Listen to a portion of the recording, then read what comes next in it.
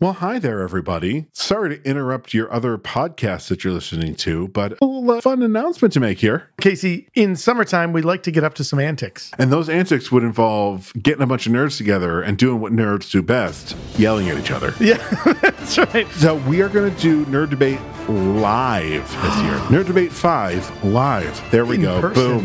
That Yes. is the subtitle. We just came up with it. We will be doing this at... The amazing Bullfinch Brew Pub here in Syracuse, New York. So find all the information that you need at our social media or at nightshiftradio.com. We've drank Bullfinch's beer before. Dave, the brewmaster at Bullfinch, makes amazing beers. Check out the amazing stuff that's happening in Bullfinch. You can go to bullfinchbrewpub.com. Come join us On Saturday, July the 29th. at 7:30 and be sure to be ready to listen to a bunch of nerds argue with each other. All right, we're going to leave your podcast now. Goodbye.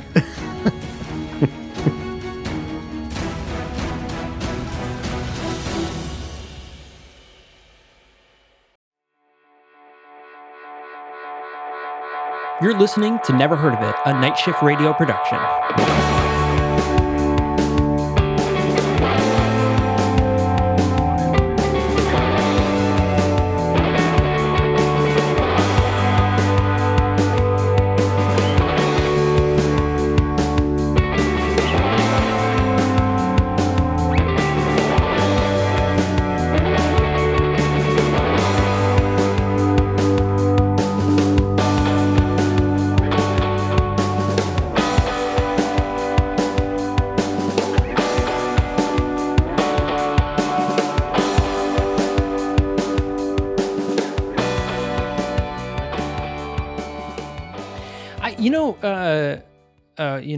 We're going to talk about Pedro Pascal today, and Pedro Pascal is one of those actors that like came out of nowhere for me. Not that I didn't really like know who he was, but he was one of those actors that it was always like, oh yeah, that guy, and then all of a sudden it was like, oh right, that guy, like he's in fucking everything right now. I actually didn't know who he was until Wonder Woman 84.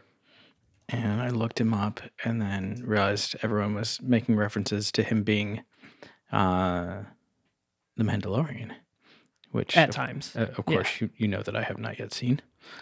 Right. That was my first encounter with him that I know of. I may have seen him elsewhere. I honestly don't remember at this point. Yeah, I mean, he's been in a few things. Obviously, previous to this, he was Oberyn in Game of Thrones. He was in the sequel to Kingsman. He was in The Great Wall, but we're not going to hold that against him.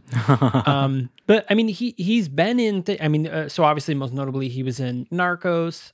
He was in The Mentalist, Graceland, Game of Thrones, Homeland, Nikita, CSI. Hey, There it is. Yes. All things that I have not seen. So really, there's good reason for me to have never encountered him prior. He was in Law and Order SVU, Nurse Jackie. Yeah, like he's been in tons of things. But again, he's one of those people that's like, oh, that guy.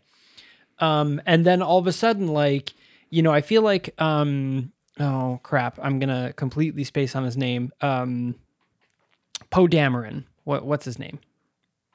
Oh yeah. I feel like he was another one of those guys that just kind of came out of nowhere as well. Yeah. That all of a sudden, like, and obviously it was because of Poe Dameron, but all of a sudden he was like the on-demand actor for a very long time, which again is really odd to me because I feel like Finn, who I've forgotten his name as well. I'm having a bad day with names apparently. Yeah. But I feel like he should have been the one that everyone was like, oh, that guy. Cause like, that was kind of like, what it was right from the get-go is because he had already been known from a really, really great alien invasion movie called Attack the Block. Well, what's his name? Yeah. So you were thinking of, Finn is John Boyega, and Oscar Isaac is Poe Dameron. Oscar Isaac. Ugh, I forgot both their names. I forgot everyone's name. That's, But yeah, you know John what? Boyega. I had to look it up. Don't. Right? I know. Well, that's the thing. I knew their names, and I know their names. I've seen them. I've talked about them. But John Boyega, that's another one. Like I expected him to be more like Oscar Isaac, like in higher demand because of Star Wars. But this again goes back to the whole thing that The Force Awakens definitely was written as Finn being, the come from nothing and become a Jedi thing. And then somebody was like, no, it should be a white person instead. And then the whole movie just fucking went to shit.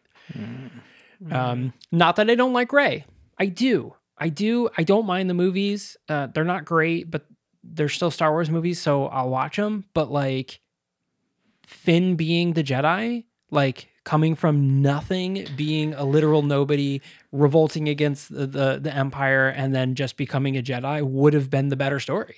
I actually really thought that it was The Force Awakens, right? That was the first of the new trilogy.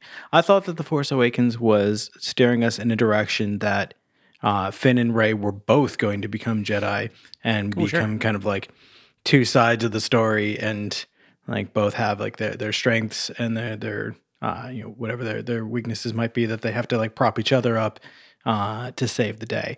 And that would have been a very compelling story to me. Yeah, no, I agree. I think they definitely ditched Finn. Like they definitely they didn't do well with Finn. Of course, there was a lot of backlash from a bunch of racist assholes who probably didn't even watch the movies anyways. So yeah, and you know what? Fuck their opinions anyway. Right, as we say with all racists. But we're not here to shit on racists. Just kidding. We are all the time. Totally are. That's silly. Of course we are. But we are instead.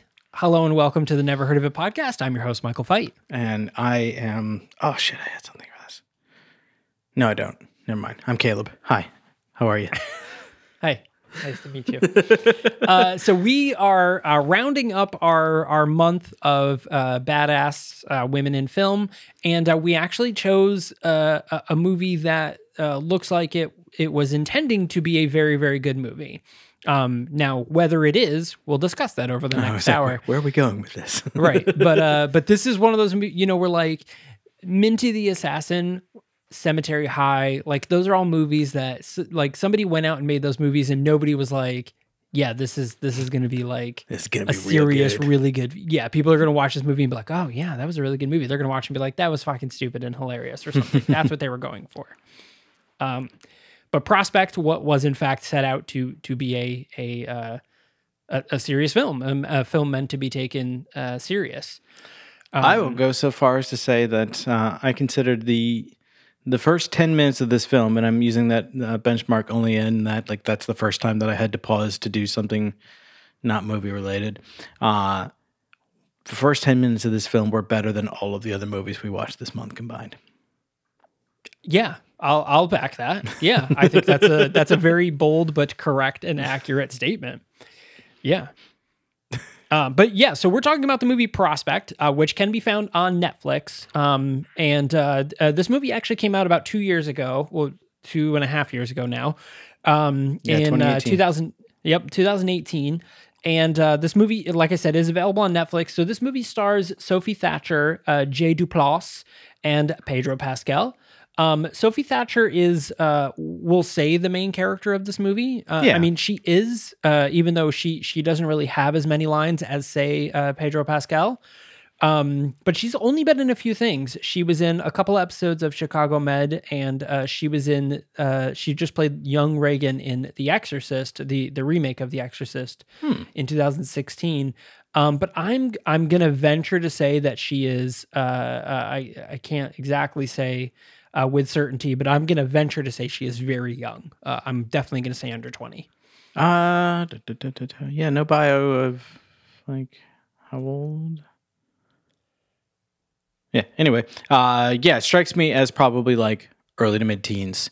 But seems to me like her performance in this film, if it doesn't lend itself to her having a much like brighter career, and you know, then that's wrong. That's that's a disservice to all of us, I think. Unless she doesn't want that. If she made this movie, she's like, yeah, you know what? Fuck it. I'm done. Then good for her. I don't do any more movies. Yeah. But if her dream is to be an actor and she isn't propelled into a fantastic career after this, then there's no justice. Yeah. No, I would agree with that. I would say, the thing about her performance in this movie is, so we had gone with the theme of like badass women in film and then mostly picked bad movies. And the thing about this is that she's not badass in the sense that you would typically think. Like, she isn't like, all of a sudden I'm the most amazing with a gun and I can fight, a full grown adult or, all these sort of things. She's a badass in the sense that like she knows exactly what she needs to do to survive. Mm-hmm. And that's what she does. And it's not about physical strength or agility or tech prowess because, you throughout the film, like it's very obvious she has very average knowledge about, what they're doing. And we'll get into that. But it's just that survival instinct and that draw to be like, okay, this thing has happened. This is messed up. This is what I want. How do I get back to that point? And I think that's that sort of like savviness you would see in someone who is has a strong character. Yeah. Well, it's made reasonably clear that she's pretty young and she's kind of like thrust into this life of being like a freelance miner of some sort, and a miner as in like mining, but also miner as in she's a young child. See how that works? Oh, that's how that works. She's a freelance that's miner. Curious. Yeah. And she accepts it. She doesn't really like fight against it or like sulk or anything like that. And she picks up knowledge along the way. She kind of figures out how to do things. And there's a few scenes early on where she's with her father, Damon, played by Jay Duplass, who kind of treats her like shit, but in a way that feels like it's intended to like, I can't do this for you. You have to know how to do this because like we have to be able to survive in doing what we do. And so like if I do all of this for you, then I'm not helping you at all. So there's a little bit of tough love, and like you would see in a lot of situations like this, a teenage character might like throw a fit or push back or like, I hate my parents, blah blah blah. But she's just like, okay, fine, I'll do it. And I think that lends itself really well to her character growth. Yeah, so in the very beginning of the film, we'll kick it right off. So in the very beginning of the film, we see C, who is Sophie Thatcher, C, and Damon, her father, and they're in their ship, and it looks like they're about to take off. We're getting the sense that it's just them. She asks questions about like, why can't we go home? And he's like, you don't even have home, which already establishes the idea that they're very nomadic. In that we get the idea right off the bat that that their work that they do to survive is very like, we go wherever the next job is, and less of like, oh, well, this is just, I don't travel for work. It's like we work as a result, we have to travel. So they're basically diamond miners. Yeah. In a sense, they're prospectors, let's say, hence the film. And at one point, he even says something like, these jobs, this grunt work, whatever, it's not going to last forever, and you get the sense of like, oh, there's not a lot of backstory. There's not a lot of exposition, which is kind of cool. Like we're just kind of thrust right into these characters' lives and just have to piece it together on our own. But we learn that there's some sort of debt hanging over them. They've got the lease of the like drop pod that they're in that they use for like landing on the moon to do their prospecting. They have a loan. It's just the two of them. So like something has happened to the mother. We don't know exactly what. And the father just doing all of these like odd jobs to try to get to them to the point where they can live comfortably somewhere and find a home. We learned that like she remembers growing up on one particular planet, but her dad's like that's not home. You barely even like ever lived there, and we can't go back there. We're gonna find someplace that we can settle for real. And he even says like, that's not even the planet you were born on. And she was like, wait, what? And he was like, yeah, you're actually born on this other planet. And then we moved to this planet and now we're here. Yeah, it's crazy. So we get that world right off the bat, and we have a couple of moments of her asking questions like, well, why can't we just go stay with mom? Why, or whatever, why can't we just do this? And he's like, well, listen, like this one thing, in a little bit we get to the point where they get their first haul, and she was like, why can't we leave just right now? And he's like, look, this basically resets us to zero. At zero, like we're still nothing. Like we'd still have to go off and basically do this again. He's like, but if we go get this really big stash. So we learned that the reason why they're here is that a bunch of mercenaries have basically stumbled across a reservoir of these specific gems, and that the idea is that they basically hired him to go and dig these up and get these mines for them, and then they'll split the money, and that's how they'll make their money. So this is kind of like part of the deal. They're like, look, you come mine this, because it's a very dangerous mine. The gems are part of they're basically created by like alien clams, but the clams are covered in acid, like the gooey duck clams or whatever they're called. Yeah. So, but they're pretty much covered in acid. So if you don't process it correctly, the acid will just burn you, or it'll just burn the gem out, and then you got nothing. So it's a very, very specific process in order to get it right. Or you get melted, and we see this happen several times, in fact. So, pretty wild. So the film starts off. Yeah, It always leaves me wondering in situations like this, how did they even discover this gem to begin with? And what is its actual value? Because if it takes that much digging and special extraction to remove it, and even just to get one, how did they ever find out about it? Yeah. So the very first gem that they get is, I don't know. I mean, it's handheld, maybe the size of a tennis ball at best. And it's 10,000. It's only 10,000 units or whatever their money is. And I mean, this thing's honking. Like a diamond that size would basically set you up to have your family wealthy for the rest of your life. So these gems obviously aren't, they're not exactly. Plus, did we ever learn what exactly the gems are aside from just rare gems? Are they just jewelry items, or are they used for something? I don't remember them saying it. They call it Aurelac, so it's AURELAC or something like that. But they don't refer to what it does, whether it's literally just a precious gemstone, whether it's fuel, whether it has some sort of medicinal or industrial purpose. Yeah, and that's a gold where it's plated on buildings or whatever. Yeah. And that kind of comes to the point of we don't get the backstory or the exposition in this movie, and as frustrating as it is to not know anything about this material and how they found it or what it's used for, anything like that, it also is a really interesting storytelling technique to just not tell us and just assume, what. This is important. Move on.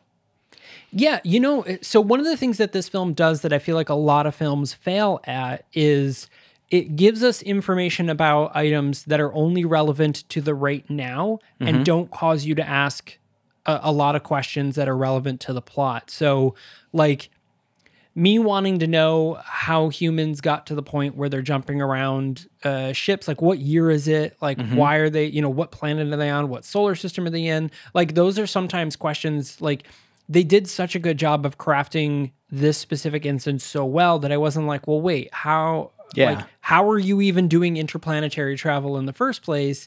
Because a lot of times people will bring that up to the point of oh, well, we've got to jump from this starbase to another starbase. And they're just hey, and they treat it very very earthly in a way.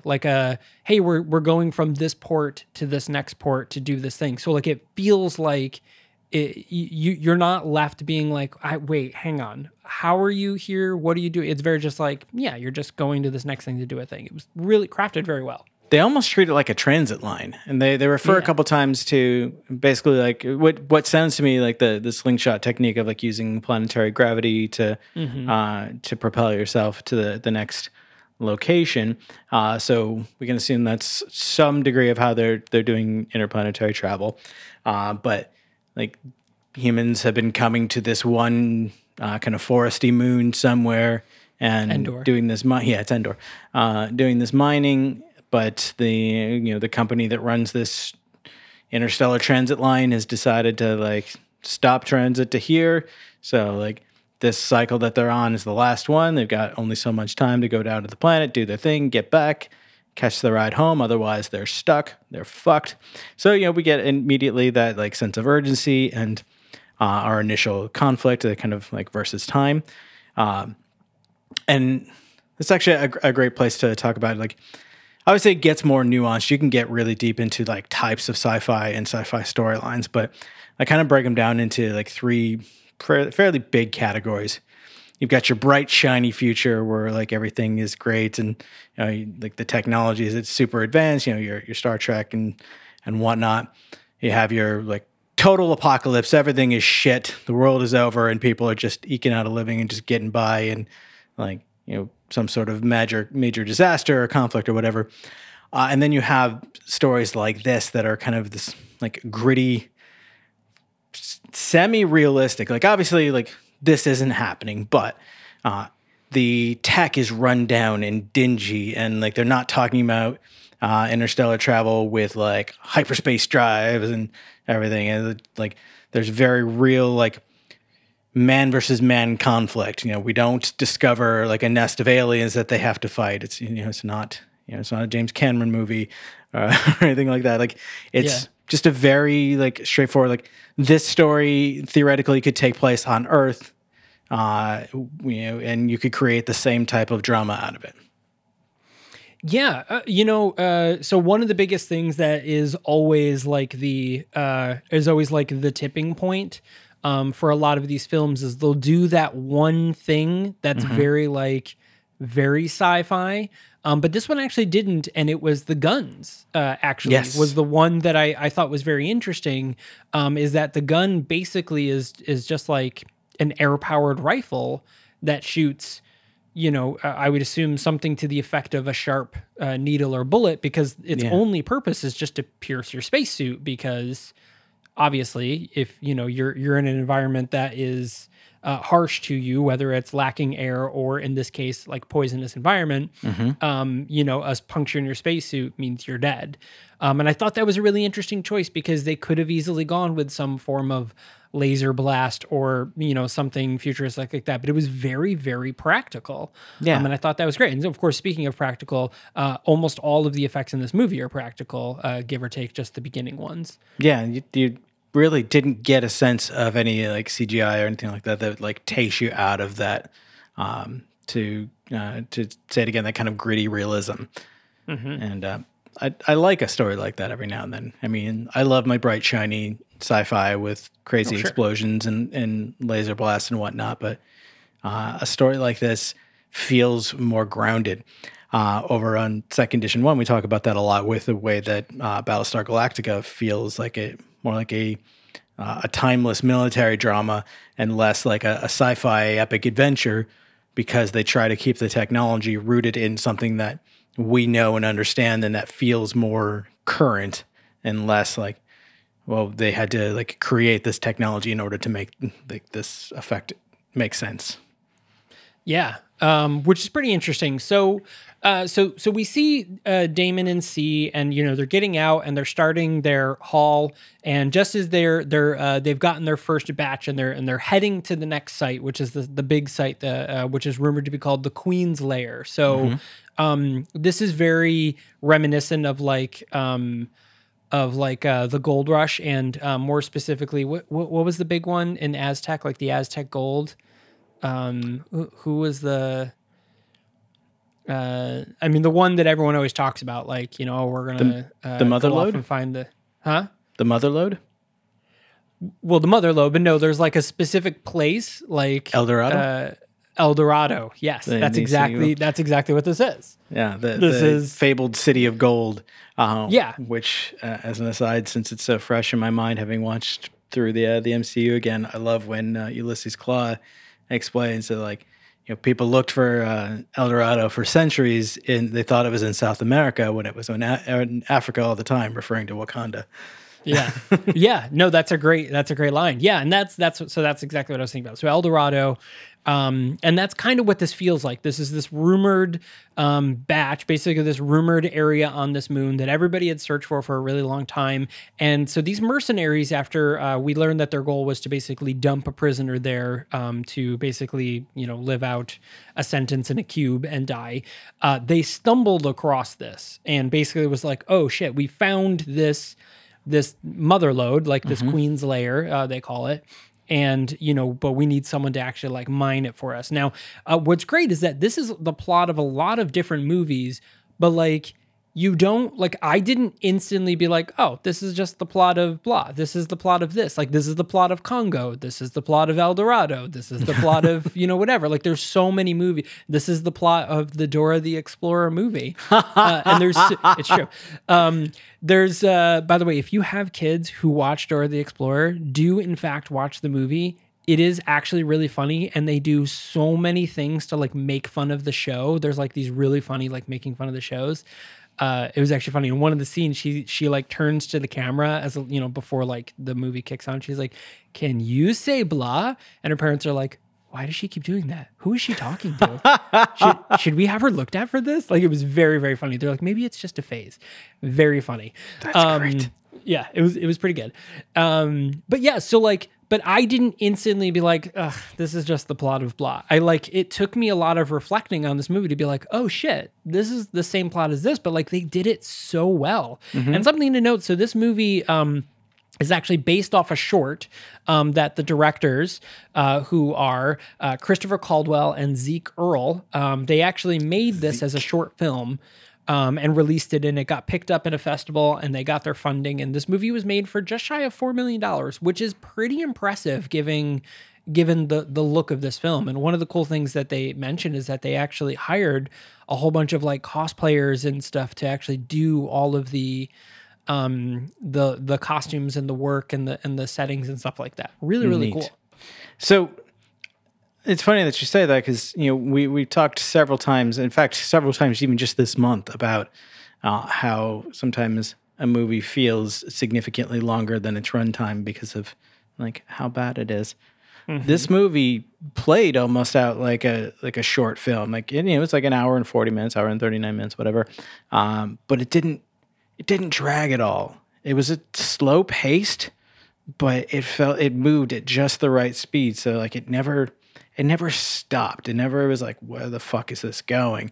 And it's pretty brilliant to be able to take a 14-minute short film and make it into, a full feature and have it still retain that kind of energy. Yeah. Also very rare. I feel like, without completely altering, the film itself. So this, I think this was a really great undertaking, and I kudos to Chris Caldwell and Zeke Earl. I really hope that they make some more movies. This looks to be the last thing they released, if I saw correctly.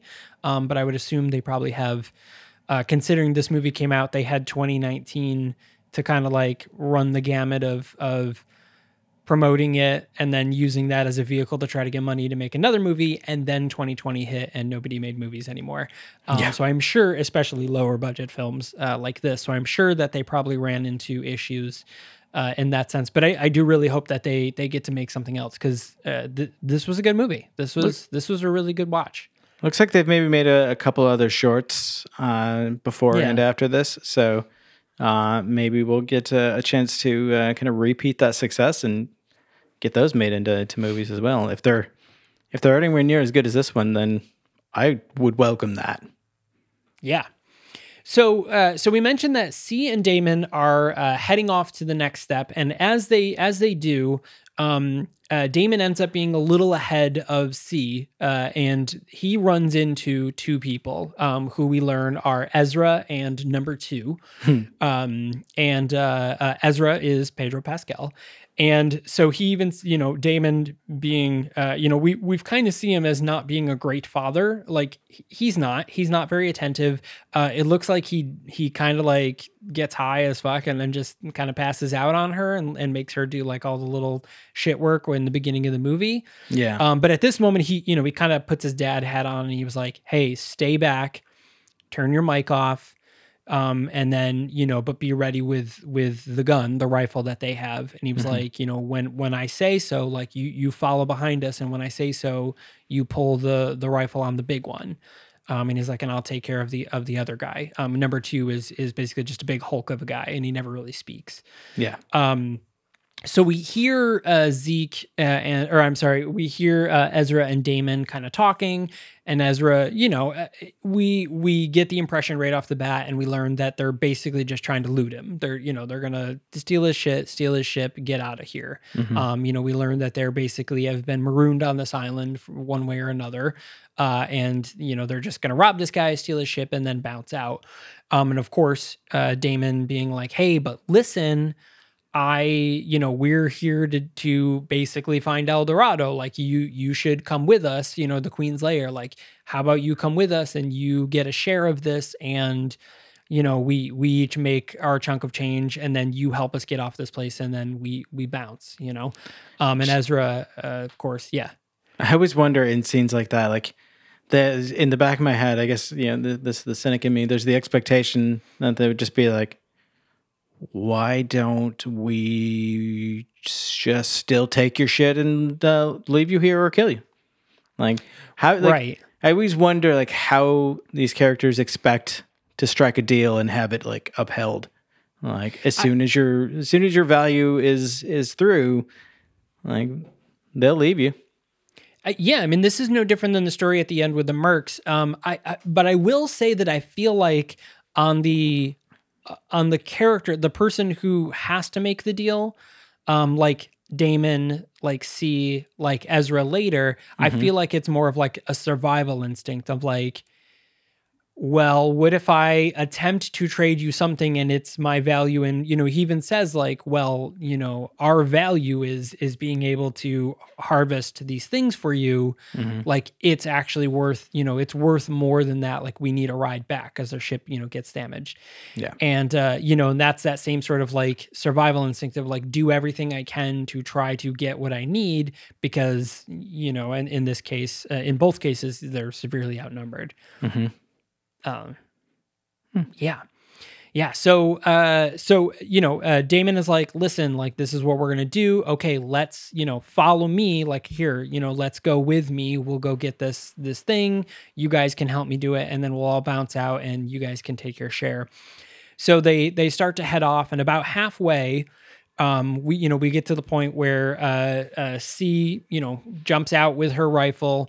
Ezra pulls up his, but number 2 has this big rail gun, and love a rail gun.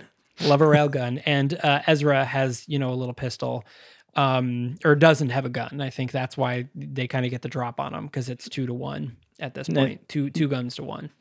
Yeah, I think in the confusion, Damon actually snags the pistol from Ezra.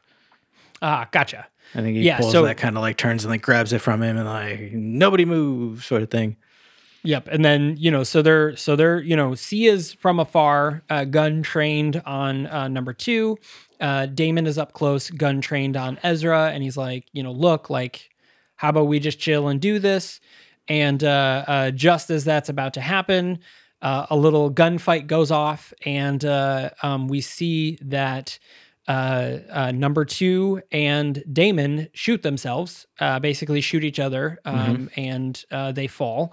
And then C ends up shooting Ezra in the arm. And so this is where we get our moment. As we get up, we see, Ezra gets up, C runs away. And after running out of bullets, and Ezra sees that Damon is sort of alive, and he finishes him off. So now at this point, C is running back to the to her ship. At this point, she can't leave. The ship is not able to leave. She doesn't have the gem, or maybe she has the gem. No, she abandons everything and just takes off. She's like, you know what? Fuck this. Like, not worth dying over. Dad's dead. Fuck this one guy that's here. I'm gonna get in the pod and I'm gonna catch the last train home and figure my shit out after. Except the ship is broken from when it crashed. Yeah, and she has no means of fixing it. So at this point, C is she's in the ship, and she's just kind of like, well, I guess I'll just chill for a little bit. She listens to some Latvian punk rock, eats some junk food, mess. Makes a big old mess, and we hear some footsteps outside. She's got the dopest headphones, by the way. She does. Those are really fucking retro cool. She definitely bought those at Urban Outfitters. That's like 100%. For like $180. So before we get to who is in those footsteps, we're gonna go to a quick break. But I do want to mention a few things. So one, Night Shift Radio as a company has actually launched a Patreon just recently, is about to. Yeah, it's true. Starting tomorrow. So the Patreon is a really great way to not only support all of the Night Shift Radio shows, which is 8 podcasts, by the way, and 2 upcoming shows, non-podcast related productions. But it's a really great way. You'll get episodes early for most of our shows. You'll get some bonus content, exclusive content. You'll get behind the scenes looks at our 2 upcoming productions, which is pretty exciting, both of which are really, really exciting. So you want to check those out. It's just a really great way to, like I said, support all of the shows, but also, get some cool extra content. Our value is the content for you. So you can head over to patreon.com/nightshiftradio. There is a link down below. Check it out and, toss us a couple of bucks and, we'll make it worth your while. So one of the big ones is exclusive, getting episodes of Never Heard of It a few days early, which is exciting, and an upcoming series of where Caleb and I try to convince each other to watch a movie, which is going to be pretty exciting. I'm excited about that. We also have another big thing coming up the week that this episode launches. Right. Yeah. So if you're listening to this on day 1, this is Sunday. And in 2 days, on February 2nd, we're having our first Night Shift Radio crossover event, where Michael and I from Never Heard of It join with the crew of Second Edition 1, spoiler, it's also me, to review the Battlestar Galactica film Razor. And that's a 2-part episode, so you got to make sure that you check both feeds in order to get the whole thing. We actually we decided to do a little bit, have a little fun with the format. You'll have to head on over to the Second Edition 1 feed to check out part 1, and then come meet us back over here at Never Heard of It for part 2. Yeah, very, very fun. I'm very excited for this little crossover, and maybe we'll do more of these in the future, he says, knowing full well there's already one planned. Wink. But maybe with other shows. So that's super exciting. And of course, thank you for subscribing on your podcast player of choice, or following, or notifications on, or whatever it is that your podcast uses. Because I know like Amazon Music gets follow. I think Spotify is also follow. But subscribing is super helpful. You'll get notified right away when new episodes launch. Never Heard of It launches 2 episodes every week. And on top of it, all of our other shows, we're pretty much all weekly, minus 1 or 2 shows. But, definitely check it out. And again, thanks a lot for subscribing. And of course, you could follow us on social media at The Nahoit Podcast on both Twitter and Instagram. Caleb, what's a website they can head to for both the Nahoit and Night Shift Radio? Oh, that's an excellent question. Well, to visit us directly in our little corner of the web, you can always go to thenahoit.com. That's THENHOIT.com. Or, of course, we have our upcoming schedule of episodes with links to trailers, and where, if possible, you can find these movies streaming. You can find them strailing. And then, of course, as we've alluded to, next month is going to be another month of all listener request movies, and we've got a contact form on our website where you can shoot us over those requests if you want to let us know what you want to hear us talk about. But if you want to learn more about, say, Night Shift Radio Media Group as a whole, you can visit the brand new and improved nightshiftradio.com. Check it out and peruse through all of the shows and wonderful blog content and the Storyteller series print edition, all of that great stuff on that site. Cool. All right, guys, we're going to take a quick commercial break. When we come back, we will finish up with the story of Prospect. I'm Michael Fight, and I'm here with a brand new show called Fight Jokes About Everything. Every Monday, Wednesday, and Friday, we're going to bring up a brand new topic, something that's hot on the internet because I live on the internet. And we're going to take those silly things and we're going to joke about them, and we're going to, talk a little bit about the history of them and talk about why the internet is such a terrible but wonderful place. So please join me every Monday, Wednesday, and Friday for this brand new Night Shift Radio original. For more information, go to nightshiftradio.com, and of course, subscribe wherever you get podcasts.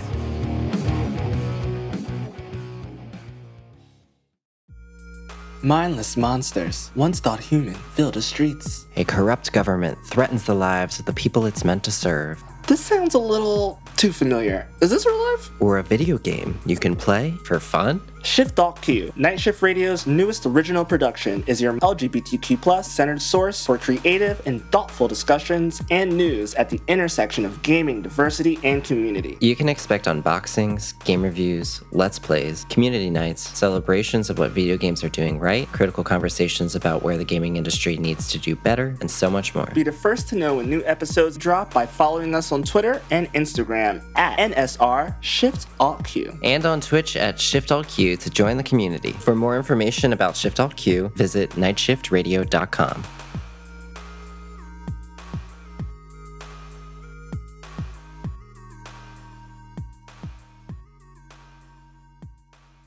Hi, I'm Sarah Sweeney, host of the new podcast, Latchkey Kids. Right now, we're all at home, left to our own devices without any adult supervision. Each weekish, I'll talk to my fellow Latchkey kids about what they're up to, how they're wasting time, and, because I can, make them perform a dramatic reading of a TV show theme song. So join me, wherever you get your podcasts. Hello and welcome back. Oh, hi. Hey, how you doing? I'm good. Cool. How are you? Yeah, I'm good. Same. I had something that I wanted to say, and then we went to break and I forgot. I'm sorry. It's okay. It's all right. Sometimes those breaks they're really long, and, we just have to stand here in silence for the entire time, and it's weird. Just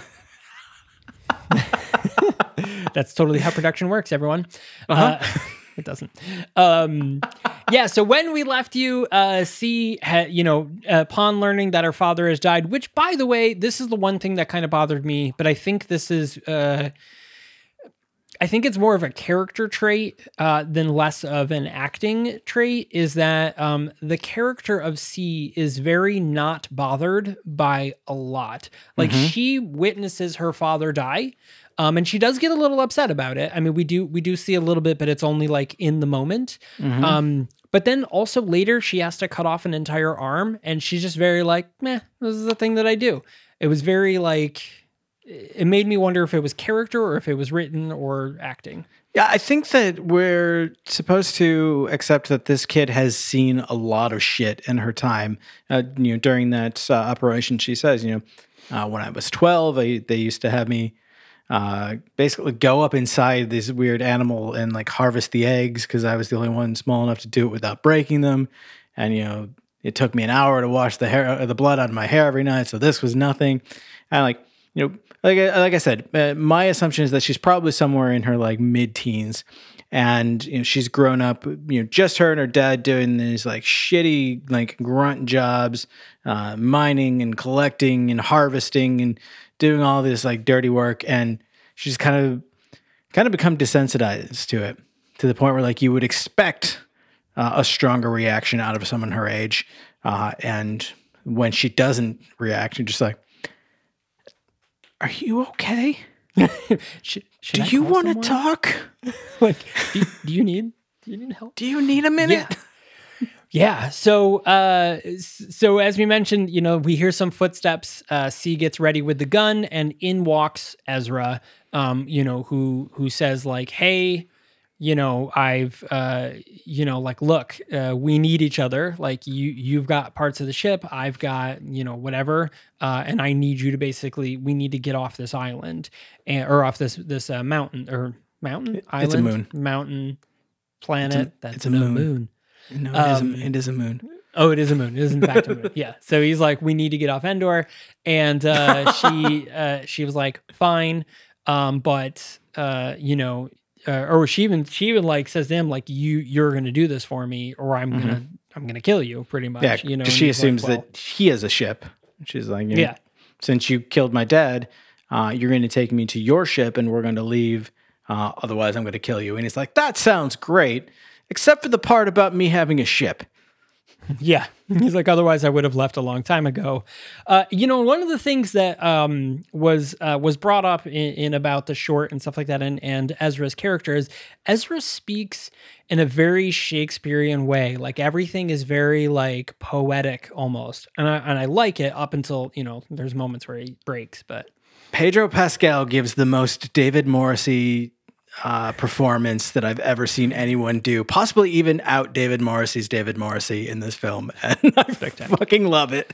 It is, yeah. I mean, he definitely speaks very flourishing. And his speech is very, it's structured in a way that just it speaks volumes onto like his type of character, and I think it really works because you get the impression that he definitely is one of those, like, I don't want to say merc with a heart type things, because he's not. No. Like he's one of those, like, I'm really really smart, but I will do everything I can to preserve me.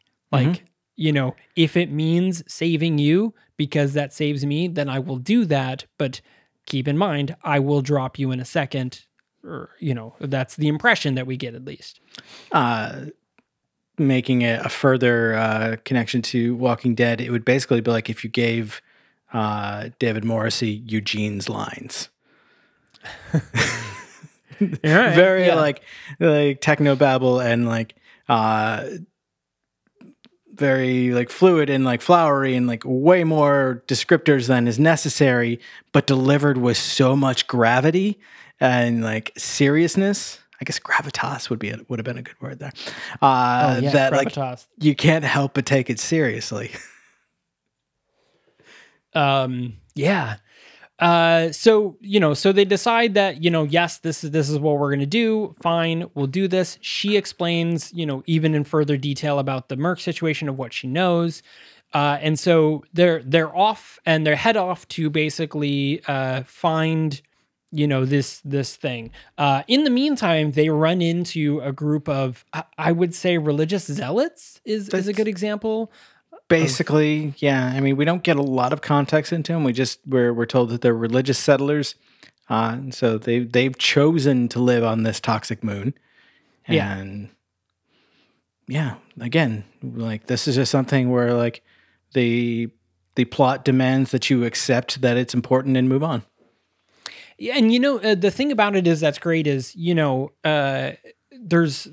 they wouldn't have to necessarily interact with them, but the problem is that the gunshot wound that she has given to Ezra, as a result, has been infected by the pollen floating in the air on this moon. And this is one of the things we see when you just, throughout the whole movie, every outdoor scene, there's just this dust and pollen floating through the air. It's so well and it's done. actually, it's a practical effect.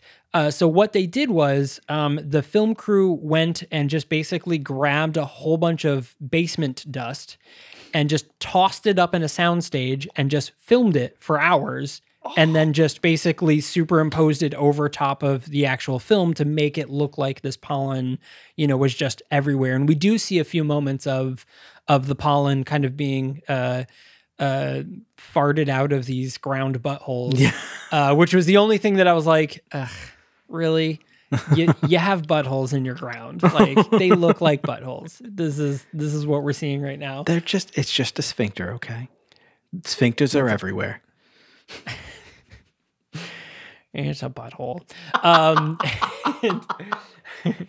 You're touching that kitty on the butthole.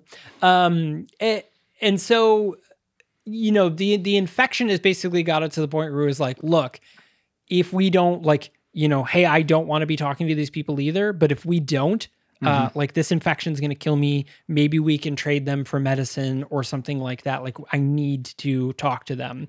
So, he gets there, we get inside their little hut. The son does this very weird little musical performance. You know what it kind of looked like?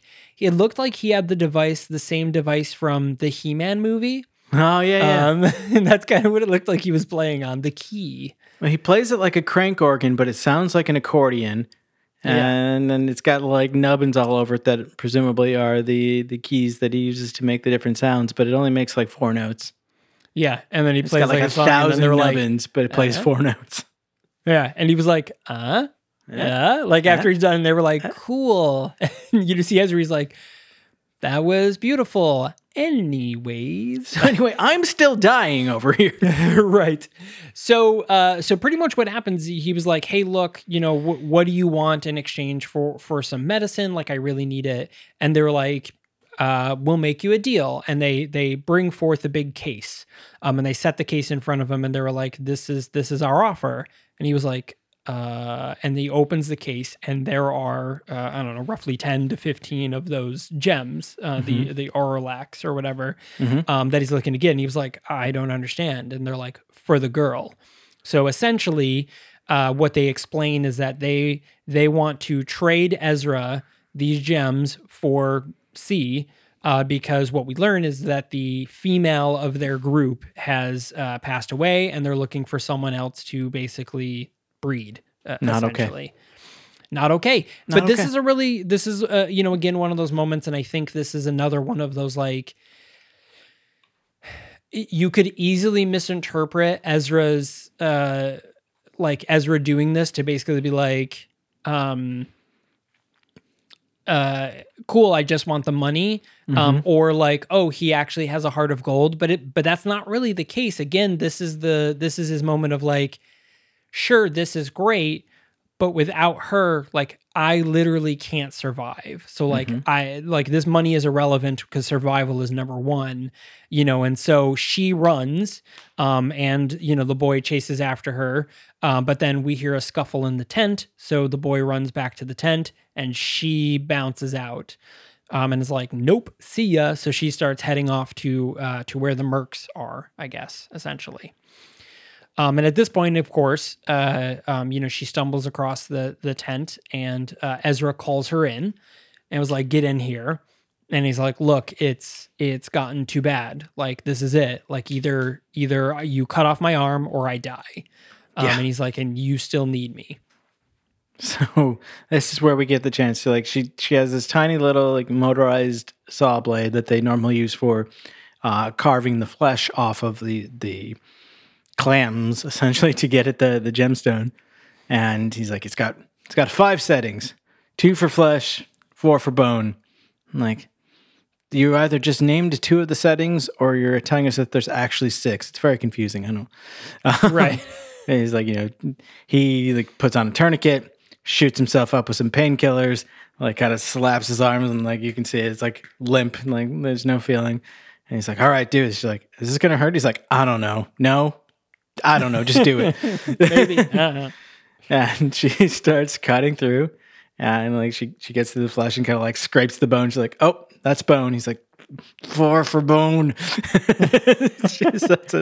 And cuts through. And the whole time this is where he says, like, you're awfully calm for this. And this is where she gives us her backstory of you know, doing this, you know, gross, you know, like bloody work since she was a kid. And so she's just desensitized to it. She's like, this is nothing. Like, I feel like you have to have done some pretty bad shit to be desensitized to cutting off a man's arm. Yeah. I mean, it's not even like, she's not even, like, she asks him, are you sure, in the way that like a doctor would to a patient when they're like, yes, no, I'm ready for this. Like he's like, she is confident in doing the act. She is just, you know, still looking for that assurance of him to being like, are you sure this is what you want? And then she's like, okay, you know, flashlight goes in the mouth, saw goes, and she's like, rant, and just starts going at it. Like, there's no trepidation whatsoever. It's really, for her doing this. Fantastic acting by Sophie Thatcher. Just like so calm, so focused, and like conveying this like 100% confidence in what she's doing, to the surprise and dismay of the adult in the room. Yeah. And so she lobs off his arm, and they have this like magic foam that they put in it that basically I guess would be like the cauterization or something to that effect to kind of stop the bleeding and initiate healing and basically seal it up. And off she goes. Ezra makes a really messed up comment. Like it kind of, I was very squeamish during this moment, surprisingly. So content warning, they do actually show the cutting of the blood and stuff like that, but it's only for a brief second. You don't see the full arm flop off. You don't see the arm after the fact or anything like that, but you do see the flesh being ripped away. Yeah. But he says goodbye to my primary weapon, my best friend. We've been together my whole life. And it was just, it was a very weird send off, but at the same time, I don't know. It got me. Like losing a limb gets me. That's the one that I was like, oh, I can't. Yeah. Oh no. Oh, couldn't imagine. Yeah, pretty messed up.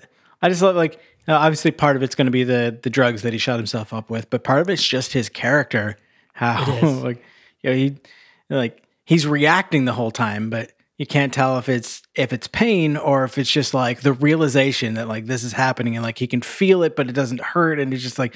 Oh my God. Oh my God. Oh my God. Oh God. Oh shit. Oh shit. Are you okay? Does it hurt? He's like, I don't know. Oh, it's wild. So, so now that everything, the arm is off, he's sealed up, off they go. And they do end up meeting up with the mercs. And this is where we get our moment of like, I felt like the whole merc moment was rushed a little bit. But I do understand its purpose. So we meet up with the group. There's a couple of things about them. So like one of them, is like she cranks up music to like torture them in a way, basically. Did you catch who that was? No. That was Sheila Vand, the girl from A Girl Walks Home Alone at Night. No shit. She she has a speaking role, like she's speaking in some alien language, so like it's like hard to tell that it's her and you don't really see her face, but that was Sheila Vand.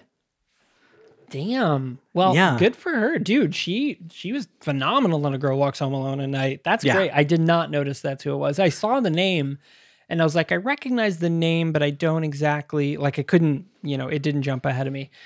Wild. Yeah. She was one of the few people from the cast that I recognized when I looked them up. And then, of course, the leader of the Mercs, Mikan, is Amwyn Glover, who, what else?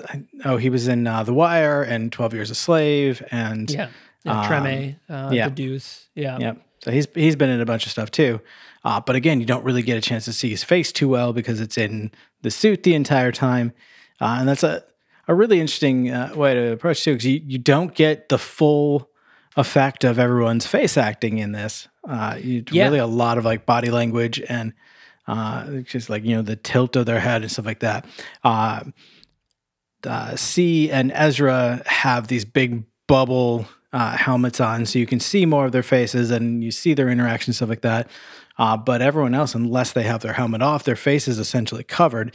And that really limits what you can get out of the actor with, tone of voice and body language. And again, really, really clever tactic.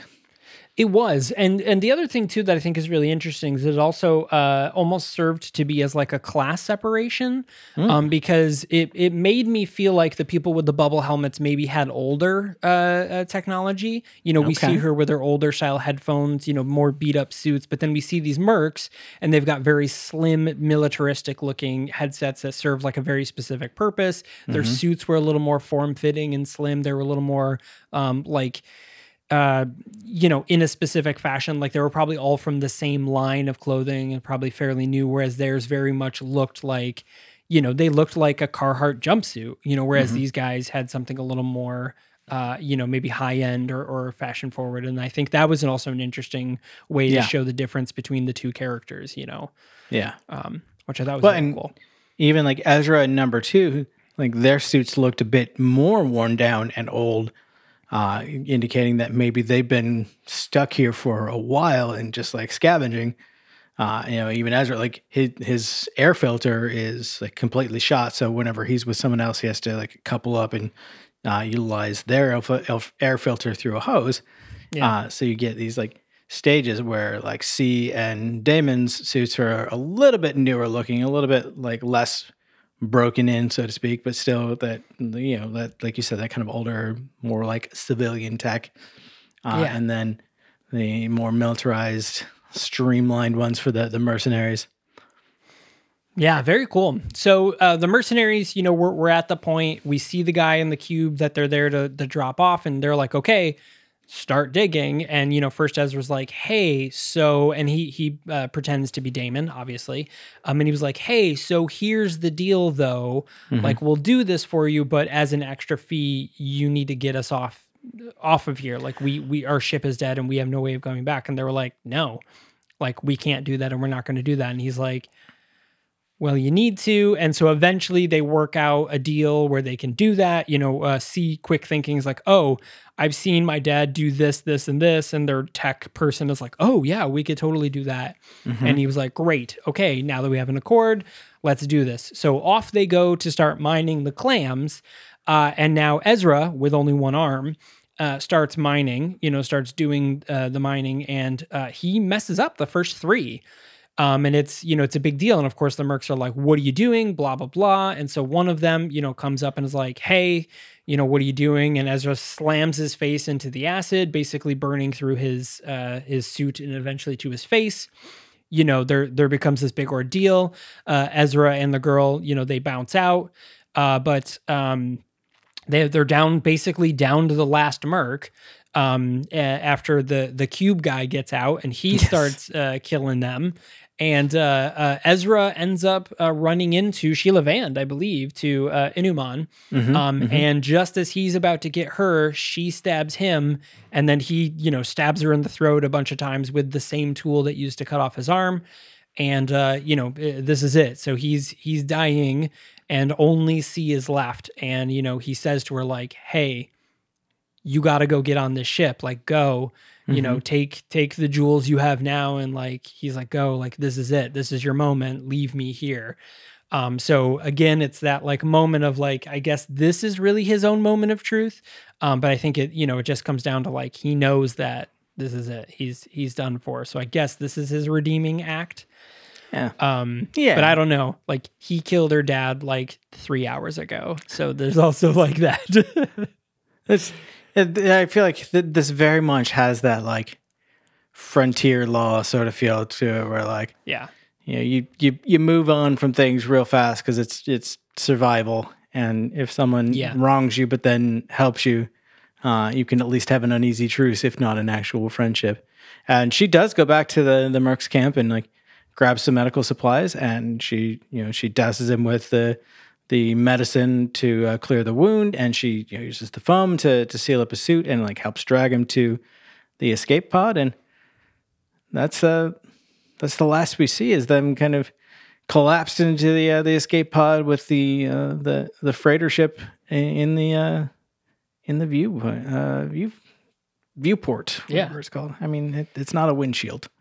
It's not a windshield. There's no wind in space, so it's not a windshield. There's solar winds, but that doesn't count. It doesn't count. But yeah, so that and then thus ends our movie. We're left to wonder basically what they're doing after the fact. So should you watch this movie? Totally. There's no reason to not watch this movie, especially if you're a fan of sci-fi and if you're more of a fan of story-driven sci-fi, much like the film Sunlight or other films like that. Like if you're like, I like sci-fi, but I don't want, I don't want Starship Troopers or, I don't want, how dare you, laser beams and aliens and stuff like that. Like I want to be in the world, but I don't want to feel like I'm overwhelmed with special effects. Prospect is the film for you. Yeah. I mean, this felt as much like an art film as a sci-fi story. Totally. And again, it's a story that could have taken place anywhere and felt realistic. The setting didn't really matter so much as the way that the characters react to their circumstances. And I think the acting in this movie is solid. and the story, the writing is fantastic. And yeah, I mean, this is absolutely a thumbs up. Watch this from me. Cool. So that being said, thank you guys for listening to this episode or watching if you're on YouTube. We super appreciate it. Of course, if you are on YouTube, don't forget to subscribe and share. Yeah, so Caleb, I actually don't even know, what is the next movie we're going to talk about? What is the first up on our request? Oh, that's a great question. I thought so. That's why I asked it. We are going to be watching. I have to change the calendar. We will be watching Hard Ticket to Hawaii, as requested by Julian. Hey, all right. Hard Ticket to Hawaii. I'm down. This sounds amazing. And you'll be able to find that on Tubi TV. At least we hope that it'll still be there by the time we go to watch it. So just praying for 1 week. Yep. Cool. So all right, thanks a lot for joining us, everyone, and we will catch you next time. Bye.